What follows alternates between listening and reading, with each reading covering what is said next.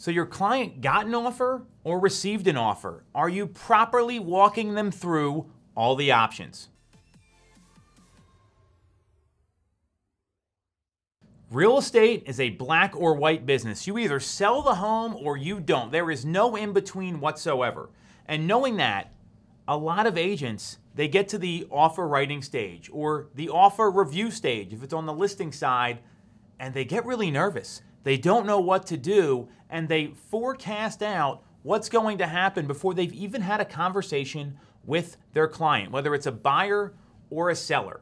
And in a lot of cases, agents talk themselves into the worst case scenario happening where the deal dies, the client fires them, and they've got no business whatsoever.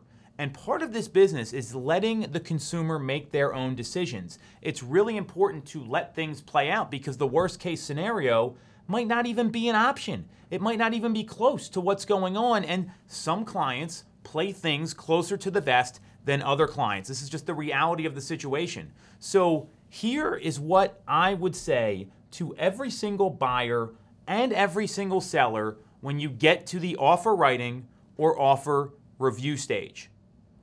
You've got 4 options. The seller can accept the offer. The seller can reject the offer. The seller can give a counteroffer, or the seller can go with a competing offer. Those are the 4 things that are out there.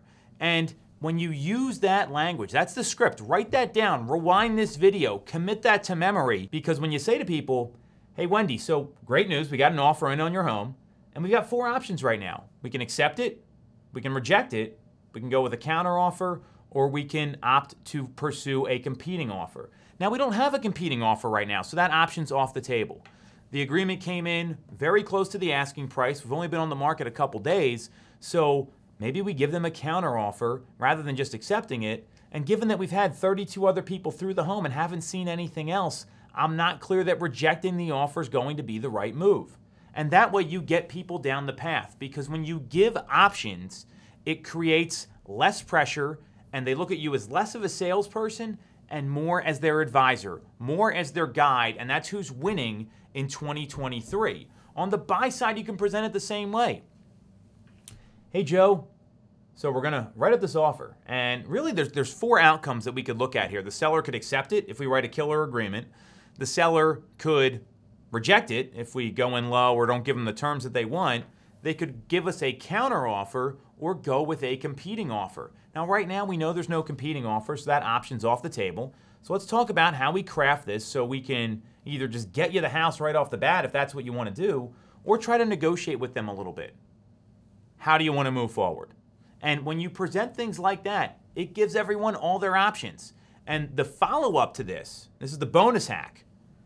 Once they give you a strategy and you know it may not be a great strategy, ask this question. How would you feel if that killed the deal? How would you feel if the seller walked away from the agreement? How would you feel if the buyer says, you know what, we're not going to go further anymore and we're going to go pursue a different house? And then stop talking. So how would you feel if, and give them the worst case scenario. And then it really gets the consumer thinking about the repercussions and consequences of the decisions that they're making. Options matter in this business. Memorize those scripts, use them, so when you get to the offer writing or offer review stage, you can get the agreement over the hump to actually get you to the goal of selling the house or getting your buyer the house.